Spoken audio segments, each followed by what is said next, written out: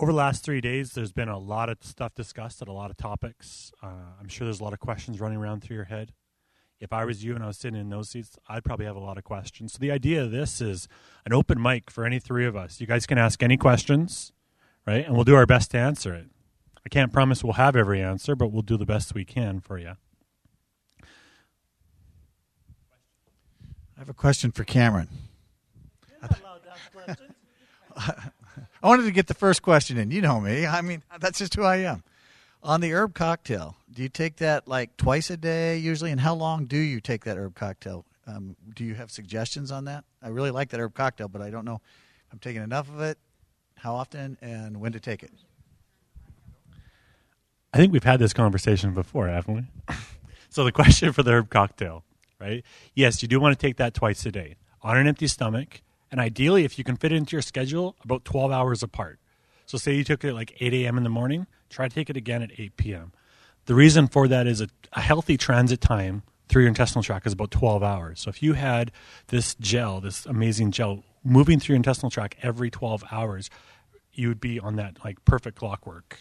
And not everybody can do that. I understand schedules don't always allow for that. So try to get as close as you can, right? I often find like 10 a.m. and 11:30 at night is kind of when I do it twice a day.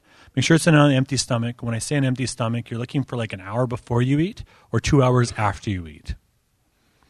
Unless that meal is just like a vegetable juice, like a complete liquid, then an hour after that is probably fine. We need to know how much, right? I always tell people with that product, and it all depends on the area that we're dealing with. And I can tell you that Canada can take a lot more than the U.S.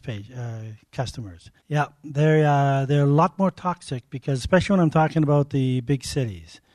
And I know some doctors, naturopathics and stuff that use that product on their patients, and they say, my goodness, I know you tell a lot of your people in Canada to take a teaspoon morning and a teaspoon at night. I have half my patients, if I told them that, they would end up in a hospital with detox, too much. What I try to tell people to do is start off with a half a teaspoon, morning and night, like Cam said, and build it up to a full teaspoon. And that might take 3 or 4 days but if after 1 or 2 days you're not having any issues, not any cramping, not any diarrhea, not any bloating, then you're fine to increase it. And increase it up to, say, half a teaspoon twice a day. And then, again, increase it to a full teaspoon a day.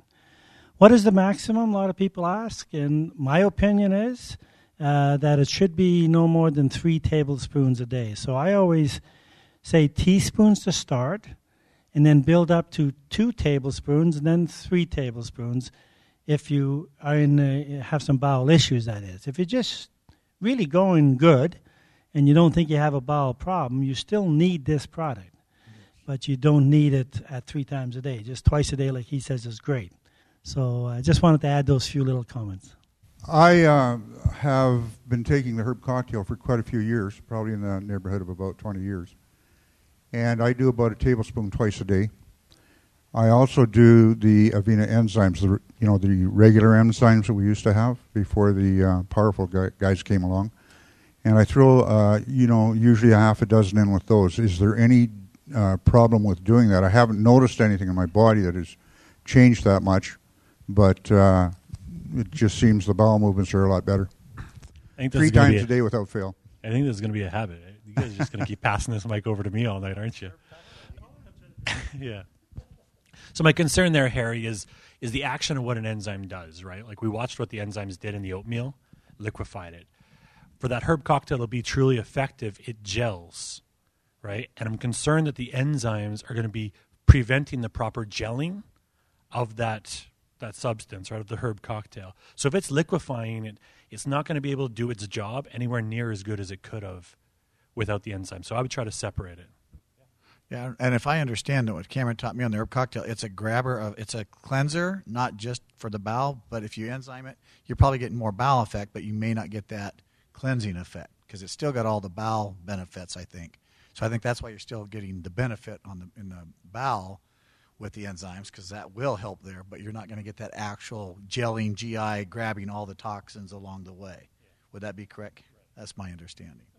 You have to remember everything sits in your stomach up to 1 hour. So you don't want to add the enzymes while it's in the stomach. That's why we always say keep things an hour before and 2 hours after. With the herb cocktail, how long can you take it for without your bowels relying on it? Harry, how long do you say you've been taking it? Yeah. Have you ever gone off of it for a while for traveling or anything? Yeah. So he's been using it for 20 years. He's not found any reliance or abnormal bowel functions when he stops taking it. He said 6-month period he was stopped.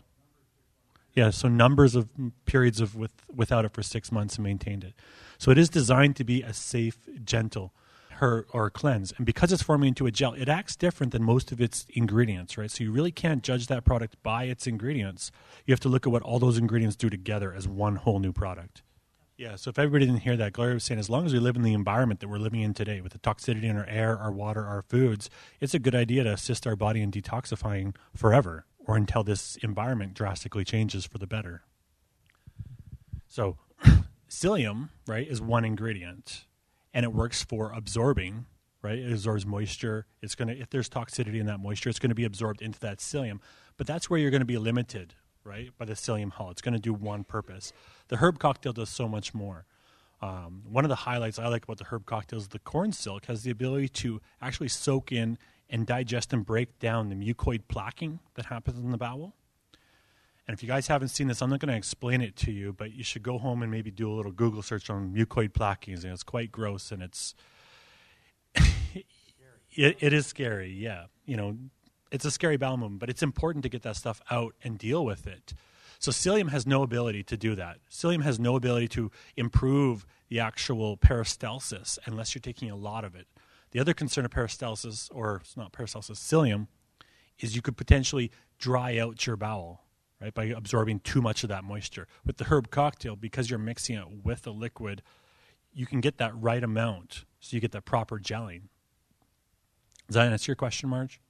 The answer to that is what I've been told when I worked with David Elliott, who produced that product, is that it doesn't really clean out diverticular pockets. That's where the bacteria really comes in. That's why it's so important.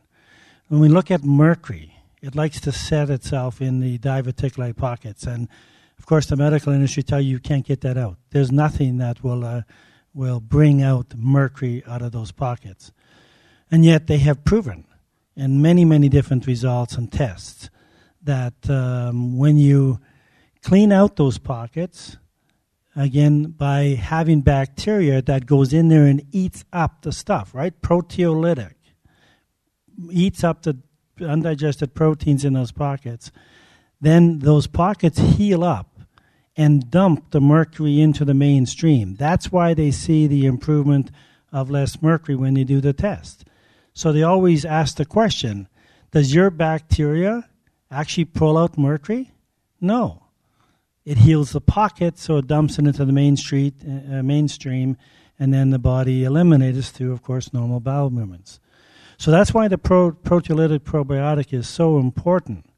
But again, those things can't heal up if your bowel is plugged, because you can't pull that out of there unless you eliminate some of the material that's keeping it there, right?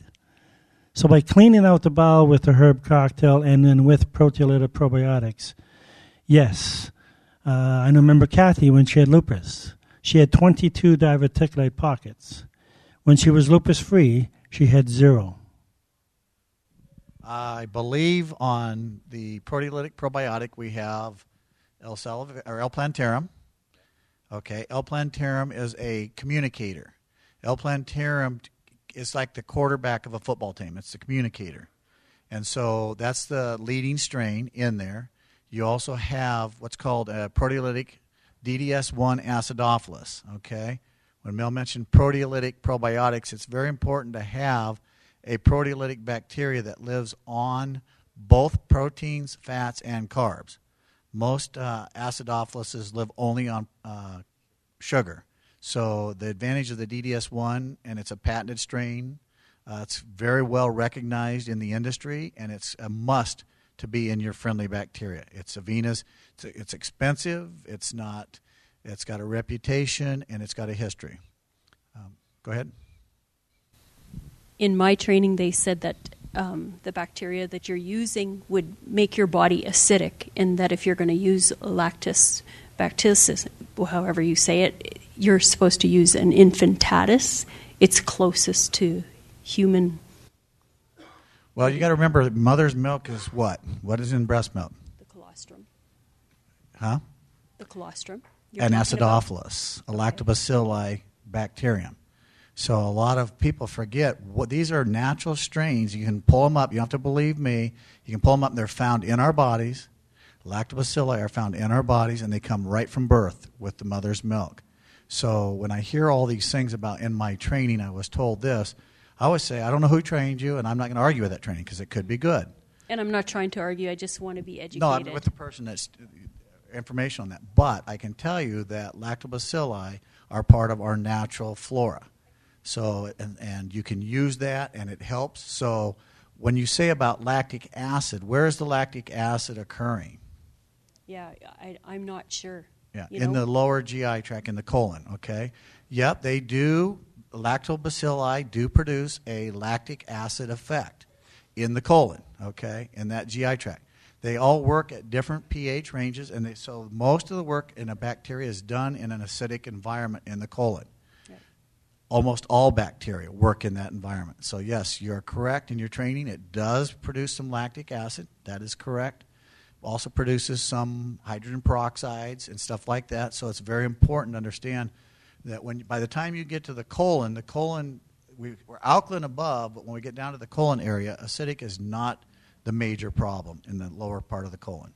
Well, I've been using it for 30 days, Mm-hmm. and you know what? I find that it's very gentle. It's very good. I've tried other probiotics, and within 24 hours, I felt doubling up. I was in pain, so I'm pretty impressed with the product. But your question was, she asked, did it produce lactic acid? The answer is yes, it does, like any lactobacilli, and in the lower part of the tract where it's supposed to produce a little bit of acidic levels. Okay, thank you. Proteolytic. Okay, you've got protease. Everybody's heard of protease. Protease is an enzyme that breaks down proteins into amino acids, okay, so that the body can reconfigure them and use those to make different things in the body. A proteolytic bacteria eats proteins, undigested proteins. If they're not digested in our body, by the time they get to the colon, they start to putrefy. As they putrefy, they produce toxins, and Mel said lots of toxins.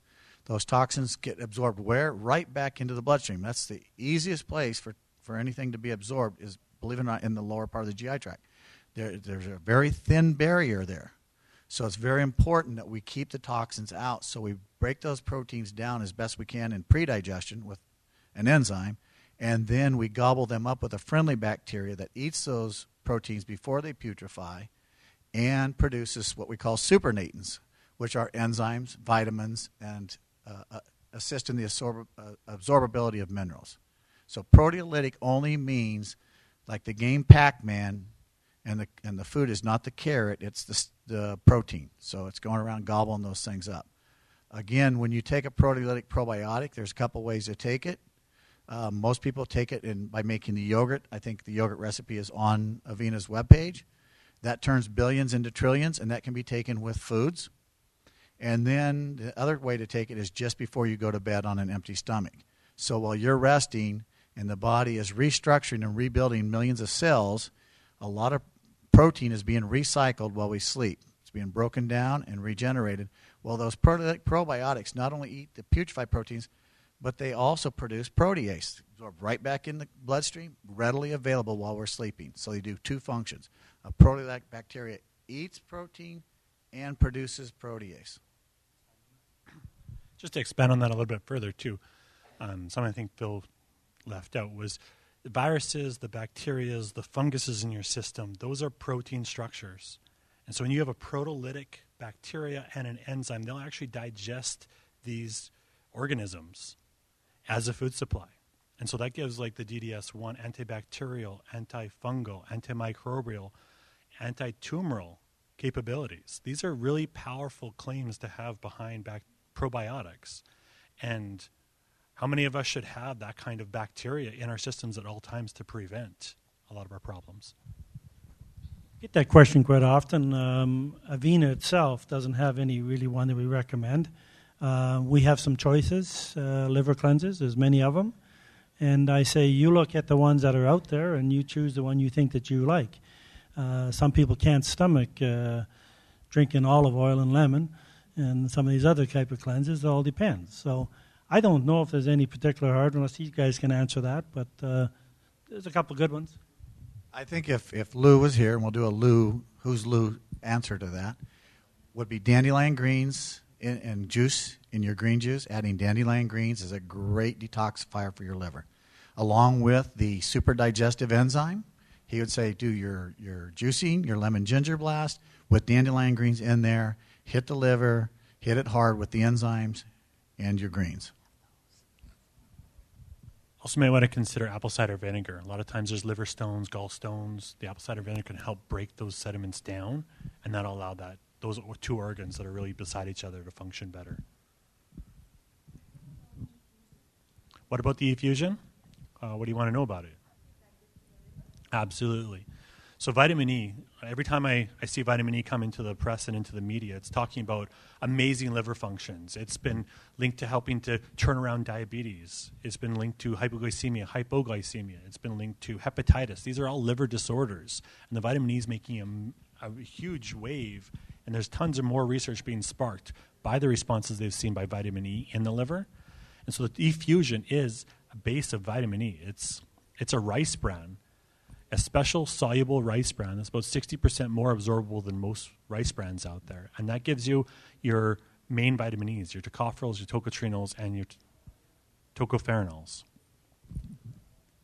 And I think, in my opinion, it's one of the most absorbable and best ways of consuming it.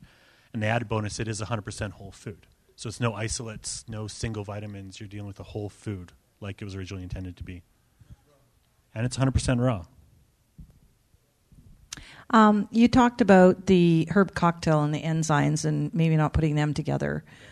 So of, say, the probiotics, the two different enzymes, super and enhanced, and the probiotics, what combination of those shouldn't you be doing maybe at the same time? Again, the probiotic strains we pick produce enzymes. And there's proteolytic enzymes they produce because we got a proteolytic bacteria in there. And there's sugar digesting enzymes, and there's fat digesting enzymes that they're producing.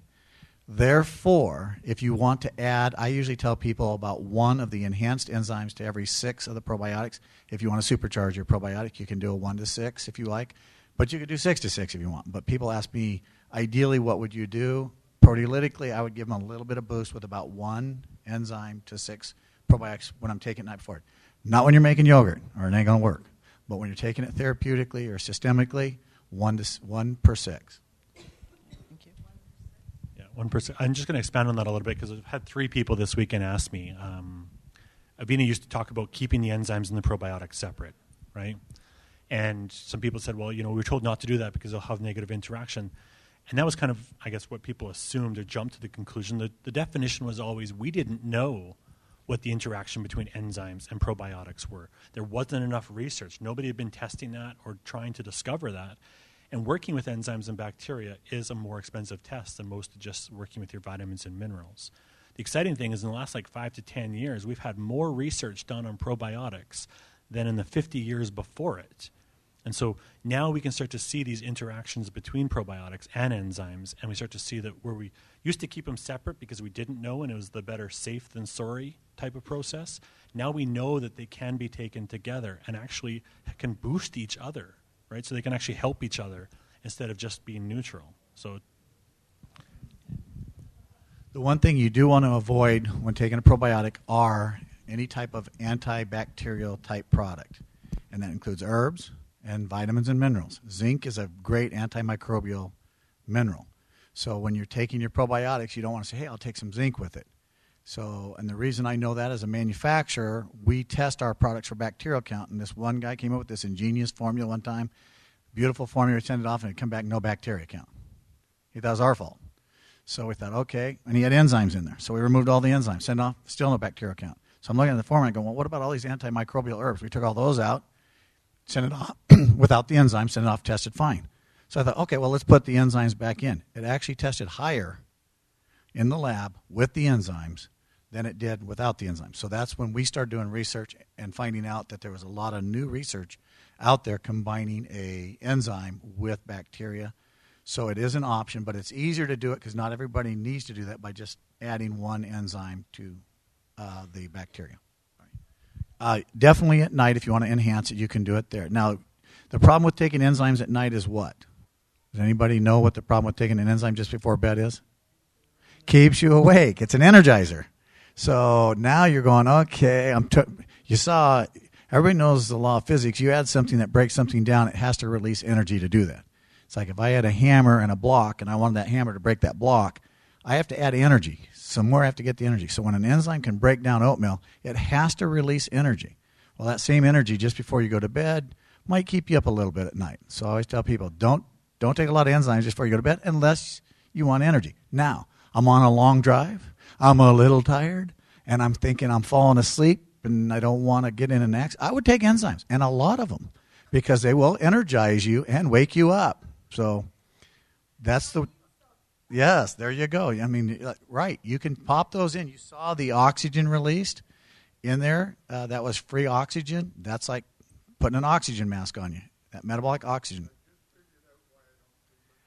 Oh, I'm sorry, Harry. That's why these question and answers here. A lot of people. Yeah, a lot of enzymes just before bed. And you'll remember, they're releasing energy. So that's why I say only 1 to 6. That way you're not over-enzyming yourself just before you go to sleep. As a manufacturer, yes. Okay, it's up to Mel and those guys. I always encourage, there's the ones that I would refrigerate are the probiotics. Now, I don't. Just to tell you, I don't. You're asking me if you would. But I go through those very fast. So if you're going through those products within less than 12 to 18 months, then no, you don't have to necessarily refrigerate them. But if they're going to be more than 12 to 18 months, then yeah, go ahead and refrigerate them. If you're making cheeses, I always encourage you to refrigerate them if you're going to use them for cheeses and stuff like that. Then go ahead and refrigerate. But I have mine by my bed, so I remember to take them every night in the capsule form, and then I have the powder form in my refrigerator. The enzymes themselves, no, you can put those anywhere you want. Heat's not going to affect them. Just so people know, we did have the probiotics tested at 110, 120, 130, 140 degree incubated temperatures, and they all did fine. So you have a safety net there, but the shelf life goes down faster the higher the temperature. And yeah, I agree. All products, if you could keep them in your fridge, that'd be great. But I don't know how big your fridges are. But with the amount of product that I have to be selective, right? So, yeah.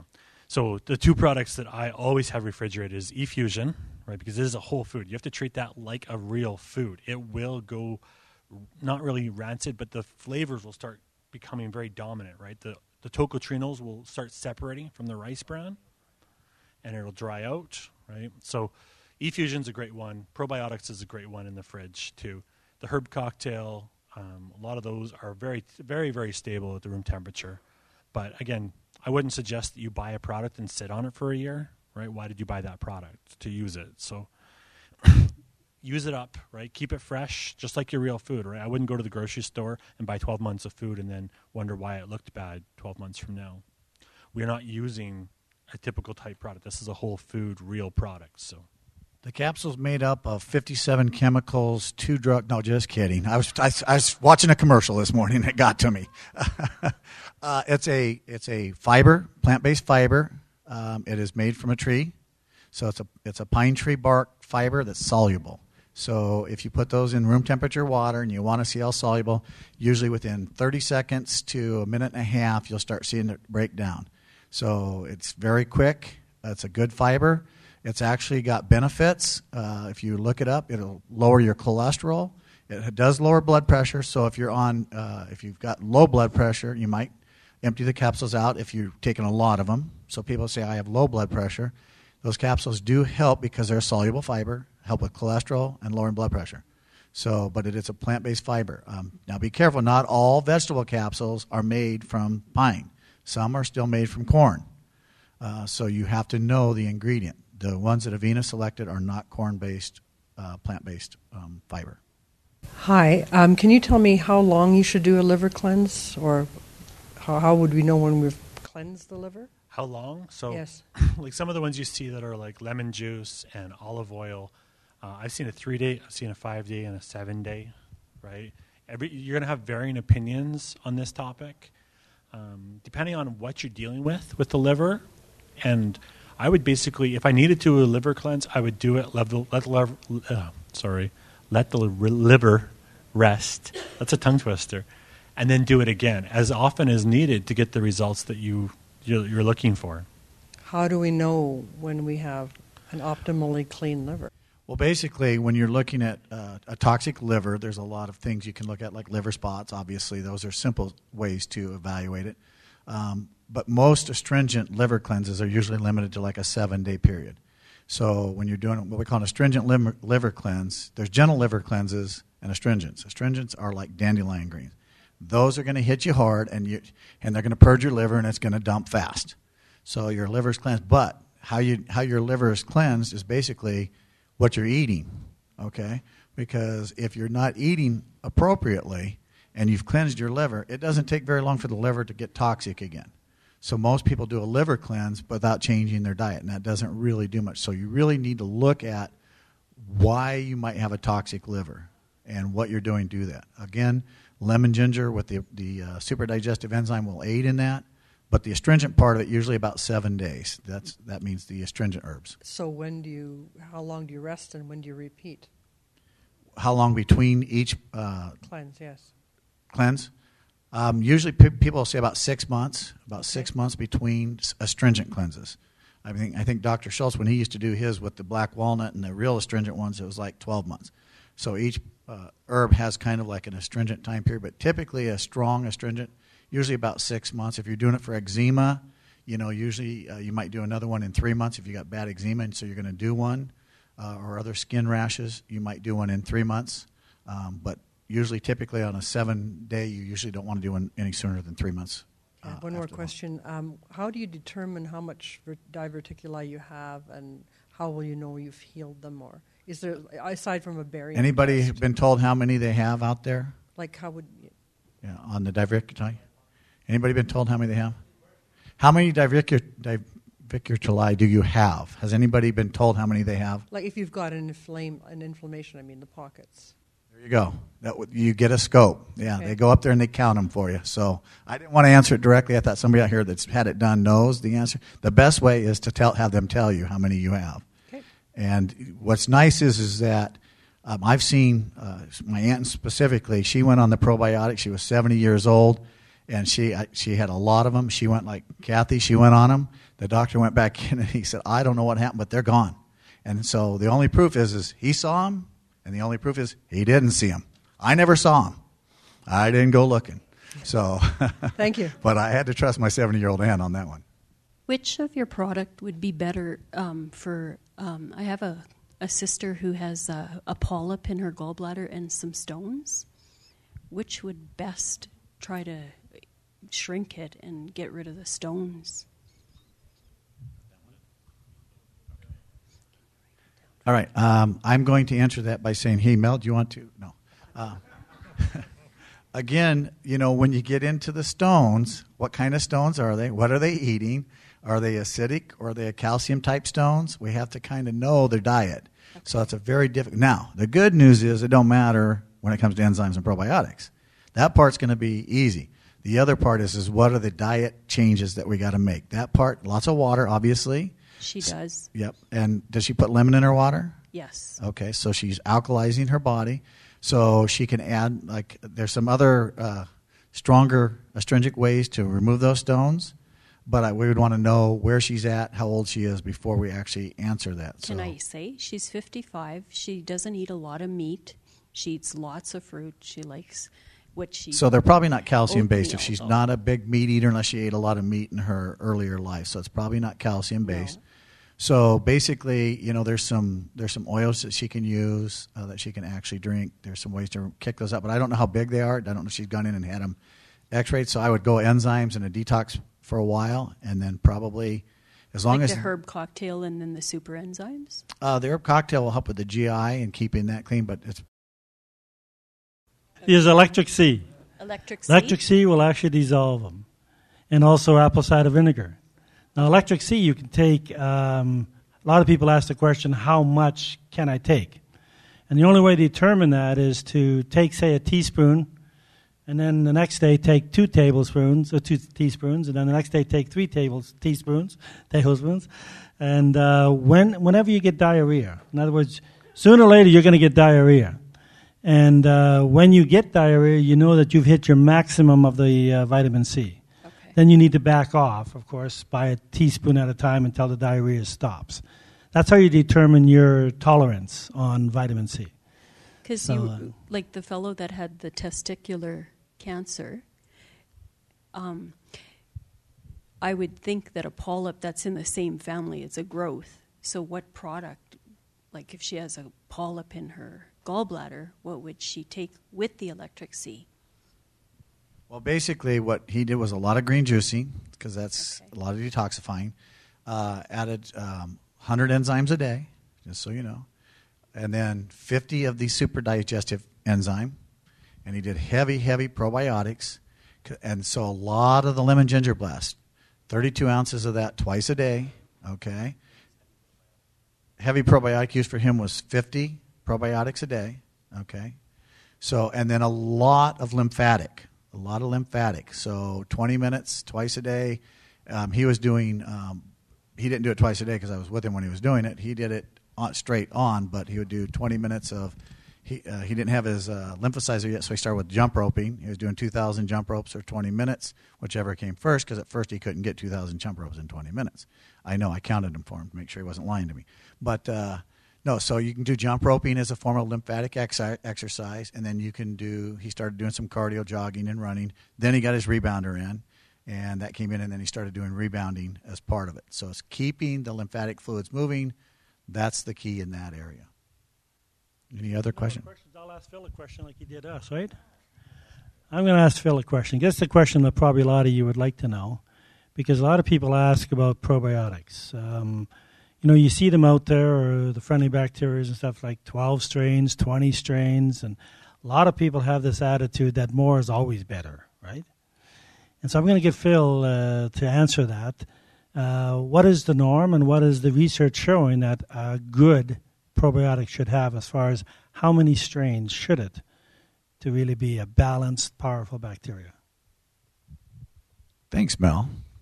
I think you go to the penalty box, and you guys are all hockey players up here, you know, in the penalty. No, actually, I told Mel I was getting that question a lot while I was here, like how many strains of bacteria are good? You know, well, how many strains of bacteria are out there? Is there 100? There's thousands of strains of bacteria out there. So I guess if 12 was good, why not 50 or 100 or 1,000? Well, that's not what we're after, is just strains of bacteria. So when you get into these 12 strains, each strain is going to eat some food. So what you do is you go and you do your own research. That's what I've been telling people. And you'll find that research shows between 4 and 6 strains are most effective that work together as a team. Don't get those that compete with each other, but that actually synergize each other. I think somebody I heard today said 2 + 2 = 11. Yeah, same thing here. When you get 5 that work together, it's 5 = 50. They also have to be probiotics, not bacteria. Probiotics must meet stringent requirements. I think Cameron's aware of those. He puts them on his page. What must they do to meet the definition? When you eat organic food, are you eating bacteria? Anybody know? Yeah. You're eating a lot of bacteria, hundreds of thousands of bacteria. Yes, yeah. When you're hugging somebody, are you getting and breathing bacteria? Yes. So check out where they've been lately. You don't have to do a personal, hygiene test or anything like that, but at least ask them if you. No, bacteria is all around us. But probiotics are important. DDS1, as I said earlier, must be one of the foundational probiotics because it's proteolytic, and yet it's still in the Lactobacilli family. But the 5 that Mel selected were selected for specific reasons to get specific results, but also that you can use to make culture cheeses and make yogurts with, because billions become trillions. We have the strain that Activia has in there, the LKCI. It's great for diarrhea. It's great for children. So you don't have to have a children's bacteria and an adult bacteria. We were all children once. We all become children again. Just ask Papa. We go through cycles. We start out as a child and we finish up. We love being children. But no, as a serious note, friendly bacteria like the LKCI has proven very beneficial, and that's why Activia selected it. But we also put it in there for its benefits without all the other additives that they put in there. But yes, these 5 were picked for specific reasons. They synergize each other, and to me, these 5 are the elite. But again, 4 to 6, and most people will tell you 4 to 6 is ideal for the body to utilize, and then somewhere between 4 billion to 12 billion per serving. Somebody asked a little earlier about what were the 5 strains, and we never actually did come for all 5 strains. So we got the Lactobacillus acidophilus DDS1, Lactobacillus casei, we got Bifidum bifidum, Lactobacillus plantarum, and the Bifidum longum are the 5 strains that are inside the probiotic, and they're awesome. B. longum is known as the warrior of probiotics. Again, it's a strain every probiotic. If you're looking at the one with 12, make sure those 5 are at least in there. The other 7 are going to compete with those 5. If they have those 5, look for the DDS1. If you're, for some reason, looking somewhere else other than this great product here, leave the room now. But other than that, no, just kidding. Those 5 must be there, and you want the warrior, and you want that B. longum. It's also the greatest hope from a bacteria fighting colon cancer. These are research studies I didn't do, but I definitely know the research on them. So key probiotics. So Phil, can you explain to us, right? Several customers always ask, like, I was told not to buy a probiotic that has an FOS, right? Now I understand it's because most FOSs are maltodextrin, and so they're assuming that every FOS has to be maltodextrin or like it, and it's best to avoid. What do you have to say about that? I agree. If it has maltodextrin, avoid it. No. The FOS, like Cameron says, is fructooligosaccharides, okay? It's a non-digestible carbohydrate to the human body. Yeast can't eat it, doesn't feed candida, but it feeds these bacteria. Now, one thing I can tell you is most unfriendly bacteria live on what? Sugars, okay? What's their second source that they live on? The putrefied protein. That's correct. Putrefied protein. Of those 2, you know which one causes more disease? Putrefied proteins. That's where the toxins come from. The inability, the putrefying of tryptophan. I mean, you can go through the diseases. The sugars are the less of the concerns. So the main thing is to not feed the protein digesting hostile bacteria. Most proteolytic hostile bacteria are conjugating, or what we call mating bacteria. 2 together create 1, okay? So that 1 becomes different than the 2, just like mom and dad making a child. We can still DNA structurally. That's called a mutating bacteria. You don't want to take anything that could potentially mutate. You want fission-based type bacteria. These 2 looked exactly like mom. They're twins to mom and dad. So bacteria can do that and do it safely in a non-mutative form. Those strains are very important. You never want to take a mutating type or form of bacteria, but you are competing with mutating type bacteria. Out-eat them, out-produce them, outperform them, and they'll go away. Well, I think if the probiotic has a proper food supply, right? It could be sugars, right? It could be proteins. Whatever it's able to eat, typically this probiotic will double in size every 20 minutes. Yeah, so it is the food. Now, you can add a colostrum to it, which will be a food, but I would rather have these probiotics eating the undigested proteins and sugars in my intestinal system as the food supply. And remember, colostrum is a good food source for who? The bad guys. The putrefied part of that colostrum is still a good source. This is an undigestible food source. Only the bacteria can eat it. So what better source than just their food source? You can't break it down. Now, you can, because these are fermentated bacteria, and in the lower GI tract where they're producing lactic acid, they are fermentative. They're doing their job on the fructooligosaccharides. So people ask me, can I get gas from this? Yes, you can. Yeah, fermentative gas, depending on the food sources, what's in there, and what's going on. So there is a fermented possibility, but it's in the right place where it's supposed to happen, and that fructooligosaccharide will not feed the yeast, candida, and all the bad things along the way. Colostrum, no enzymes, as we heard earlier, and a food source for anything else that along the way. And if it's an organic-based colostrum, it's going to be high in its own bacteria as well. Well, her problem with her almonds, I'm not going into great detail, but basically, she was just sharing with me, if you're using almonds, if you don't soak them correctly, you don't rinse them correctly, and you overdo you can produce excess fermentation. Excess fermentation in the upper GI can create a sulfur smell, and people around you don't like you very much. So when you do that, learn from Cameron how to do it properly. There's different smaller amounts and different ways to do that. Increase your bacteria, culture it into a yogurt. A lot of options so sulfur doesn't head south of the farm. Okay, well, I'll touch base on. I've read several studies of kind of what you're quoting, and yes, it was very well seen. They started pulling some of these probiotics off the shelf and testing them.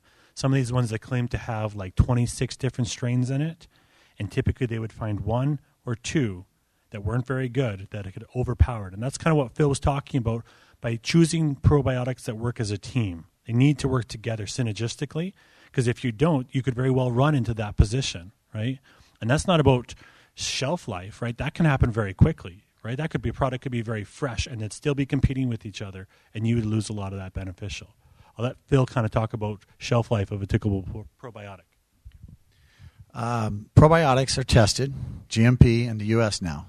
So they have to be certified to be as the same count, or what they have is what's a tolerable limit, maybe within 80 to 120% of what was on the label at the time of manufacturing. So this old at the time of manufacturing was used for many years, but under GMP guidelines, they don't like at time of manufacturing so much. So these strains actually, they lose about 3% per year at room temperature. Now, everybody wants to know, okay, what is room temperature? It's 42 degrees below zero. So if you're living above that, no, actually, that's 80 degrees that we use for bacteria as a rule of thumb. So at 21 degrees Celsius, Cameron gave me the quick math. So at 21 degrees Celsius, about 3% CFU loss per year. So if you're given a 2-year, and I believe, Mel, do you use 2-year or 18-month? 2-year, you've got a 6% loss. So you're still well within that 80% range that is allowed off of the label claim. And so, but just so you know, we sent one off at 1 year, and it was at 99.5% at room temperature. So we had it retested for you. Frank's question really is regarding our warehouse. How do we make sure that first in, first out? That's basically what his question is. And Mitch, who runs the warehouse, has a system that he likes and uses and very effective. And he always basically tapes off any product that is newer than what's currently being used. So we have lot numbers. And we don't open up any new lot number until, of course, the current lot number has been used up. So he has a system that tracks that all the time. And so every time you're getting the product, you're getting the current lot number.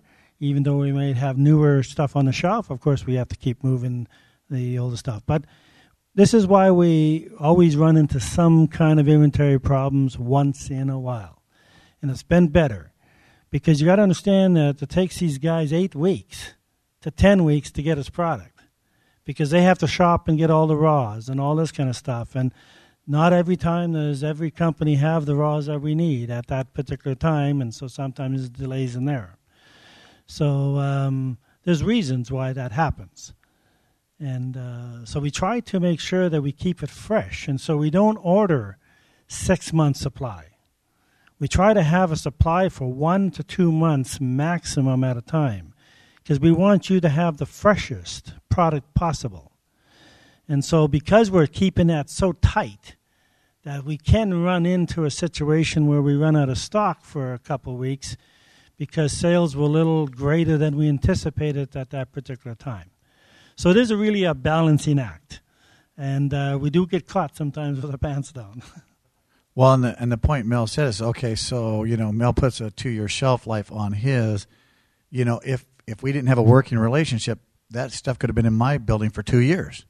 So what's the efficacy if it's really only got a 2-year shelf life? So when Mel's order comes into us, that's when Mel goes, well, what's the first? Well, first 2 weeks is we don't keep these raws in our warehouse. We're a manufacturer of fresh products. Most of these are considered foods. Enzymes come from natural sources, so we don't keep a large stock. The bacteria themselves, we place the order to the bacteria, and it's grown. Okay, it's not like waiting around. We want it freshest. Shelf life itself, Mel asked me this one day, the shelf life on my enzymes are 3 years. So if someone called me up and it was like 2 years and 11 months, how good is it? Well, the 3 year means it's as good as the day you bought it. That's the requirement. So at 3 years and 1 month, how good is it?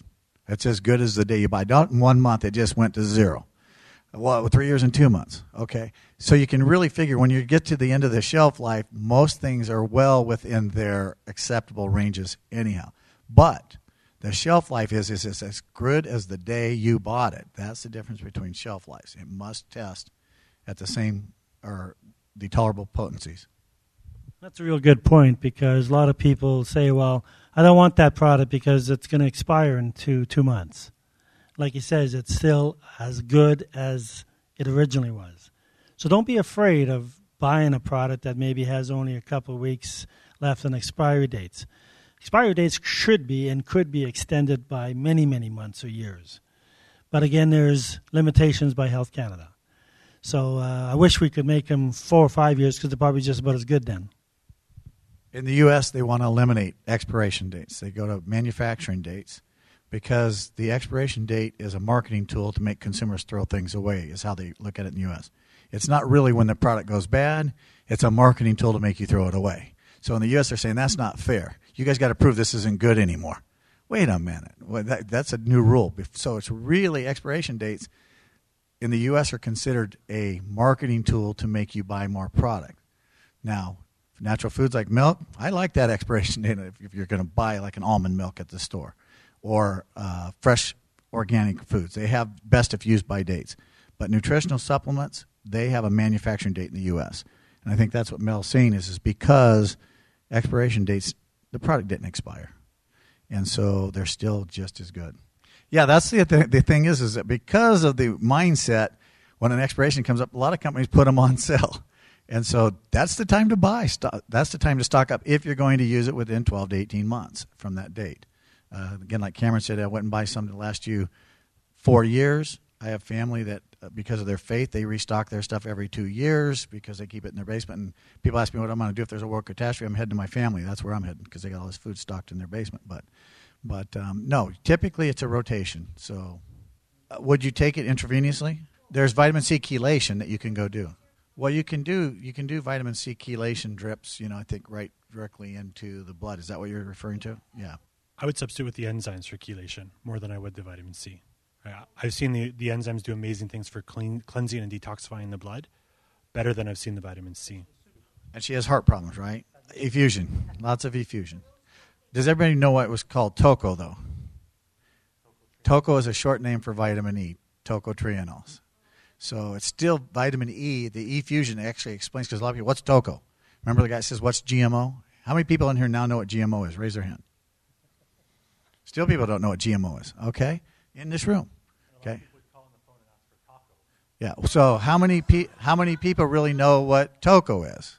Does anybody know what TOCO is? TOCO is what? Almost vitamin E. It's vitamin E after an enzyme has cleaved it. It's vitamin E until an enzyme comes back in and cleaves a vitamin into. Remember, every vitamin and mineral needs an enzyme cofactor. Vitamin E is vitamin E until it's cleaved into its tocopherols and tocotrienols. Well, this is already pre-cleaved for you into its tocopherols and tocotrienols. Are there any enzymes in the TOCO or the effusion? Who put them in there? Nature put them in there. We didn't put them in there. So it's not enzyme enhanced with any type of enzymes, okay?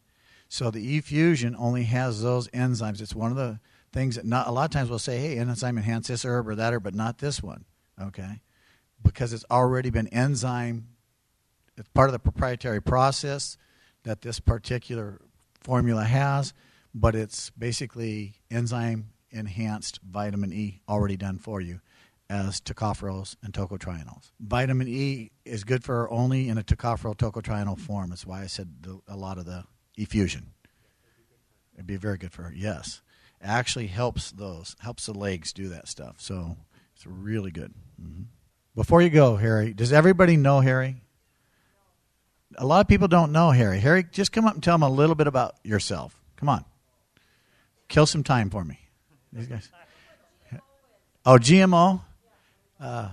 GMP in the U.S. Everybody know what GMP is? GMP is, it's called good manufacturing practice, but in our business it's called get more paper. You didn't have enough. It's a way to make sure you did things right. So whenever the GMP auditor shows up, he says, you don't have enough paper yet. Get more paper. GMO is genetically modified organism. So that's what we learned about. You want to stay away from GMO. Harry, tell them a little bit about this gentleman. I see all the girls are hiding now. Anyway, I've been with Avena for about 20-odd years and then some, and using their product religiously. And I never miss a month, and I never miss a convention. And it's nice to see that we have people like Mel Terry still hanging around with a concern and heartfelt need to help people. Just fantastic.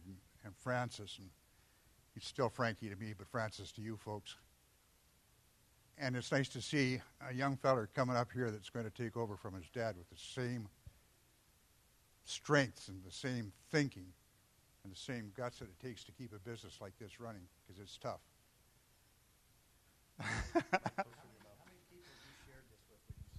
How many people have I shared this with? 2,792 people approximately. Yeah. Tomorrow will be 293. I try to bring people with me, and I guess I have an organization, and I don't call it a downline or anything like that because I think that's foolish. I think what it is, it's a line of people helping people who help people to get better, understand nutrition, and just feel great. And that's the way I've always approached it. It's never been about anything else except helping people, and I got that from these guys. And I'll tell you, they've been great support people all the way along, and I've never, ever been afraid to phone and talk with Mel at the office or Cameron. I don't phone Phil long distance very often because it's expensive, and he wouldn't answer anyway. Just kidding. Yeah. But I'm able to tease with these folks and that sort of thing and have a really good time, and I hope you folks have had a good time too. So just with that, I'll get out of your hair. Thanks very much. Thanks, Harry. So any questions about, is it safe to take enzymes for a long time? Is it safe to use these products for a long time? Those all go to Harry. Harry, what was your phone number again? Yeah, I mean, there's your answer right there. 20-some years, shared it with thousands of people. I mean, that's what it's about, right? Isn't that what we're here for? And Harry, I'm going to hold you up to your promise of changing your lifestyle and diet that you made today. Well, again, the question, if anybody didn't hear it, eFusion is from the rice family, and that is correct. And it's got a nice natural vitamin E infusion in it. It's got natural iron in it. It is the soluble rice fiber, okay? But there is about a 15% protein base to it. So it's not all the whole. It is a proprietary process. I can't answer him. I'm just glad that I like my eFusion. I can't defend everybody's position or agree or disagree with everybody's position out there. When Lou's here and he's been doing Toco and he's 63 years old, he always just says, okay, I'll do what I do and you do what you do and then we'll talk in 10 years.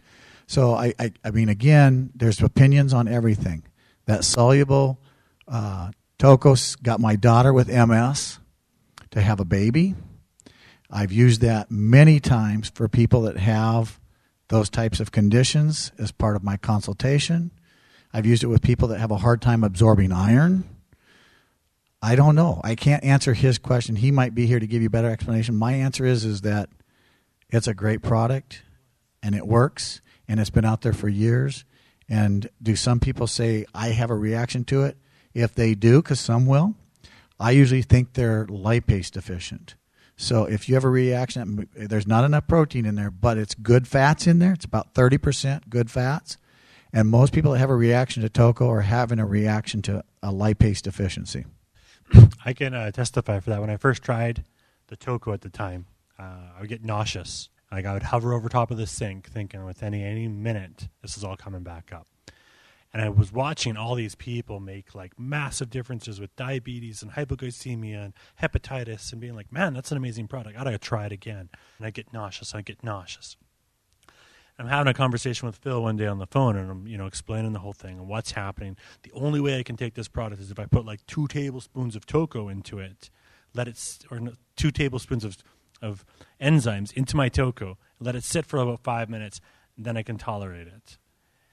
And sure enough, it was a lipase deficiency, right? I was struggling with digesting fats, and I didn't really realize it, and this is my way of easily figuring it out. So once I was able to figure that out, I really started supplementing with more lipase, building up my body's natural reserves of lipase, and now I have no problem with the Fusion at all. I have a vertigo problem, a lot of times I have to ask them about their diet, find out where they're at, but typically I put them on the enzymes. I get their body alkalined as quick as I can with some lemon ginger blast. I get them doing a lot of the E-Fusion to get all their neurotransmitters firing correctly, but because it's oftentimes vertigo is an inner ear problem, I've actually had them make ear drops out of the probiotics with a little bit of warm water. Sift it. That time you don't want necessarily the food source, and put some actual probiotic eardrops into their inner ear because it might be a bacterial infection down in there. Same thing with sinus infections. You can make sinus drops, and you can actually or Mystifier your probiotics, and you can use those, inhale those. Couple ways, additional ways to use those. But typically, I use probiotic eardrops and a little bit of warm water to see if it's a bacterial infection, the enzymes, and the Life Essentials. Okay, just real quick. So I don't know if everybody can hear her.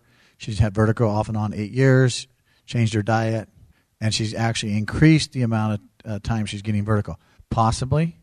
Or remember, every vitamin and mineral will not react or be bioavailable without enzyme cofactors, too, so you can get calcium buildup because you don't have proper enzymes.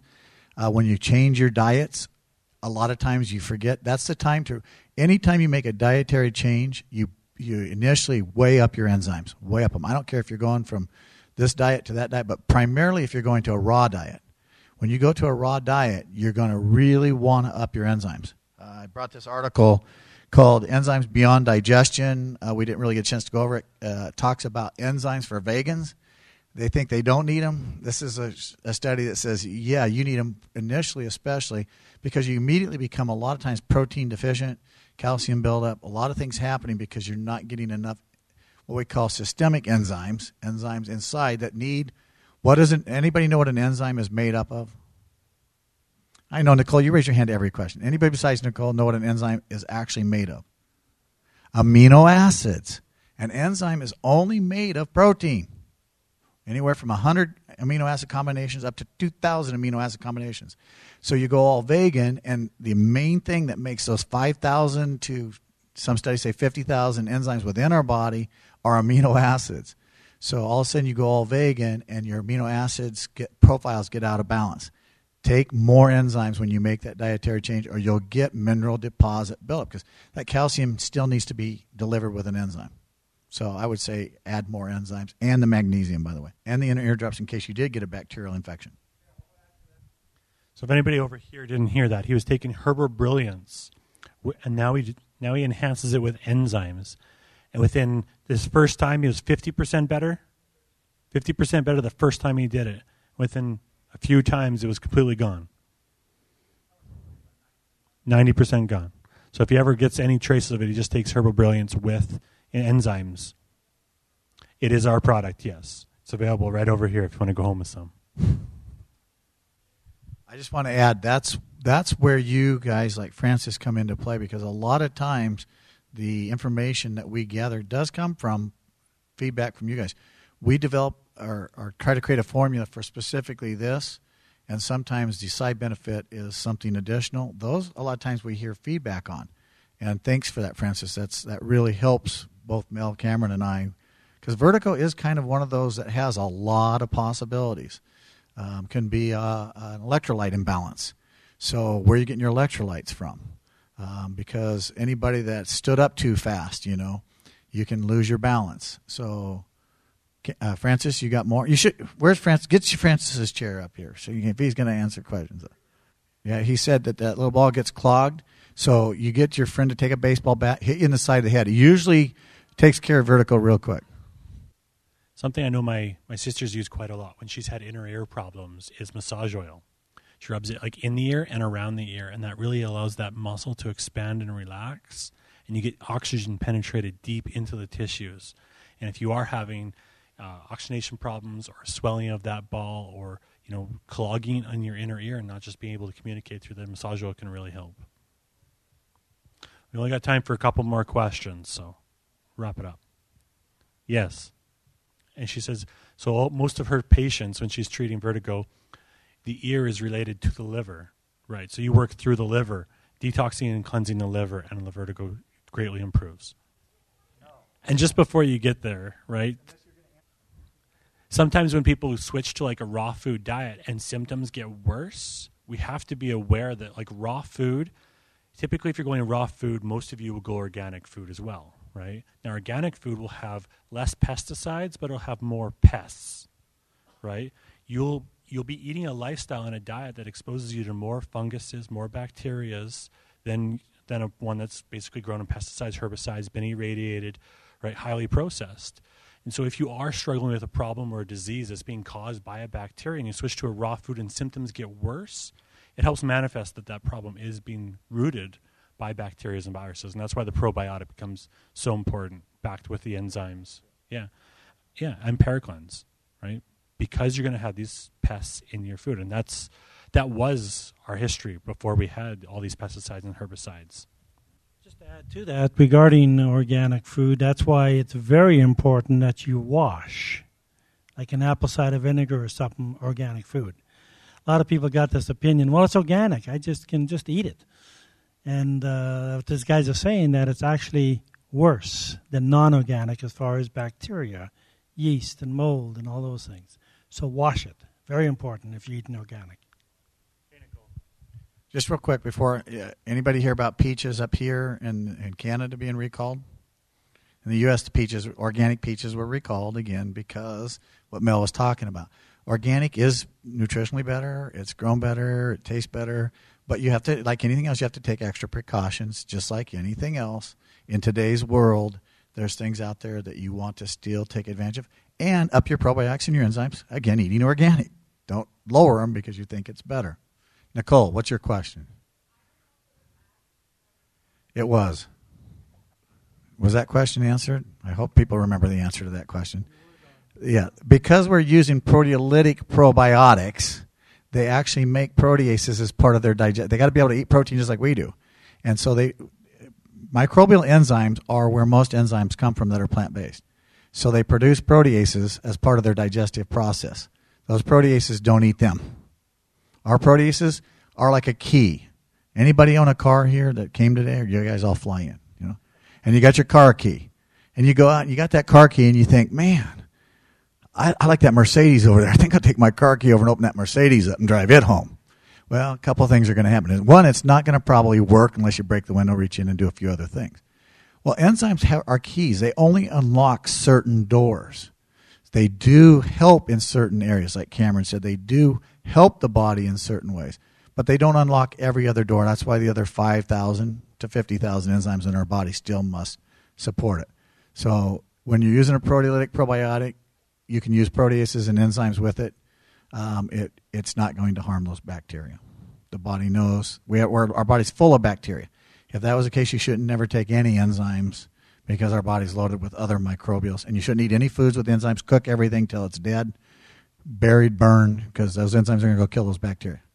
So, any other final question from anybody? Okay, last question of the day. You guys have an option? If I was with Avena, I'd use their multivitamin. Go ahead and not worry about that because they happen to have a product. But if you're all vegan and you don't want to take a multivitamin, then make sure you're taking lots of the probiotic. Okay, that's the solution that we recommend. Is the strains we do help to synthesize B12. So basically, what we recommend, and then most foods, vegan foods, do not have very much B12 in them. And the B12 that's in vegan type foods, the scientists will say is very hard to be bioavailable.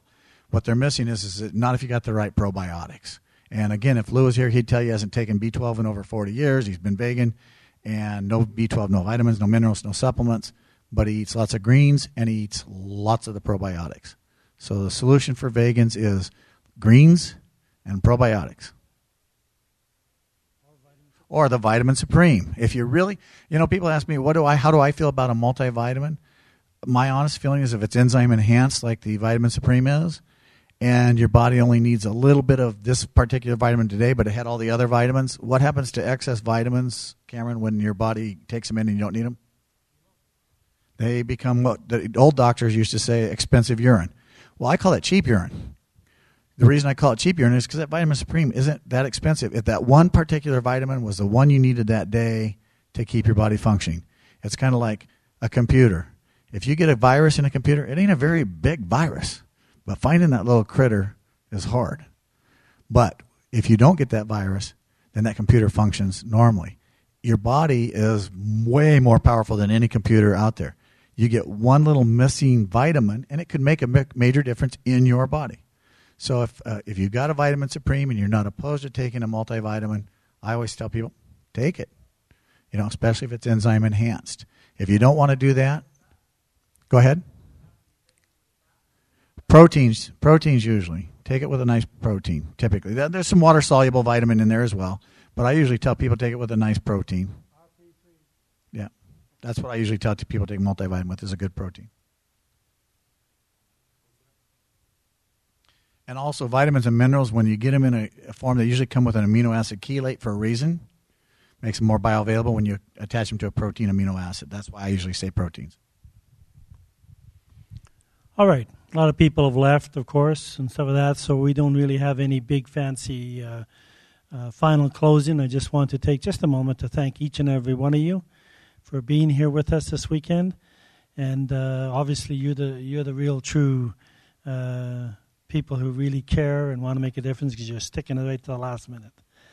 So those are all a lot of good questions, and we hope that this weekend has been, beneficial in every one of the talks and lectures. And I'm sure that if you take all the information and, take what you like, apply it, and the stuff you don't like, and like I say, everybody has different opinions on different things. So you can't bring in every speaker that's going to teach you the exactly same philosophy that we have. But what we're trying to do is give you a really well-balanced every year of different speakers that we feel have a pretty good message to share with you. Not that we always agree with everything that they say or do or write. So again, we thank you so much. And so on behalf of Francis, myself, and my wife Kathy, and the crew, Cameron and Nicole, and all my staff, we thank you so much. And I'd really like to see next year double in size. Think we can do that? Okay, great. So thank you so much, and please feel free to hang around and ask any more questions. Any personal questions you don't want to share in an environment like this, please feel free to come up and talk personally with Phil, Cameron, myself. Thank you again, and God bless you.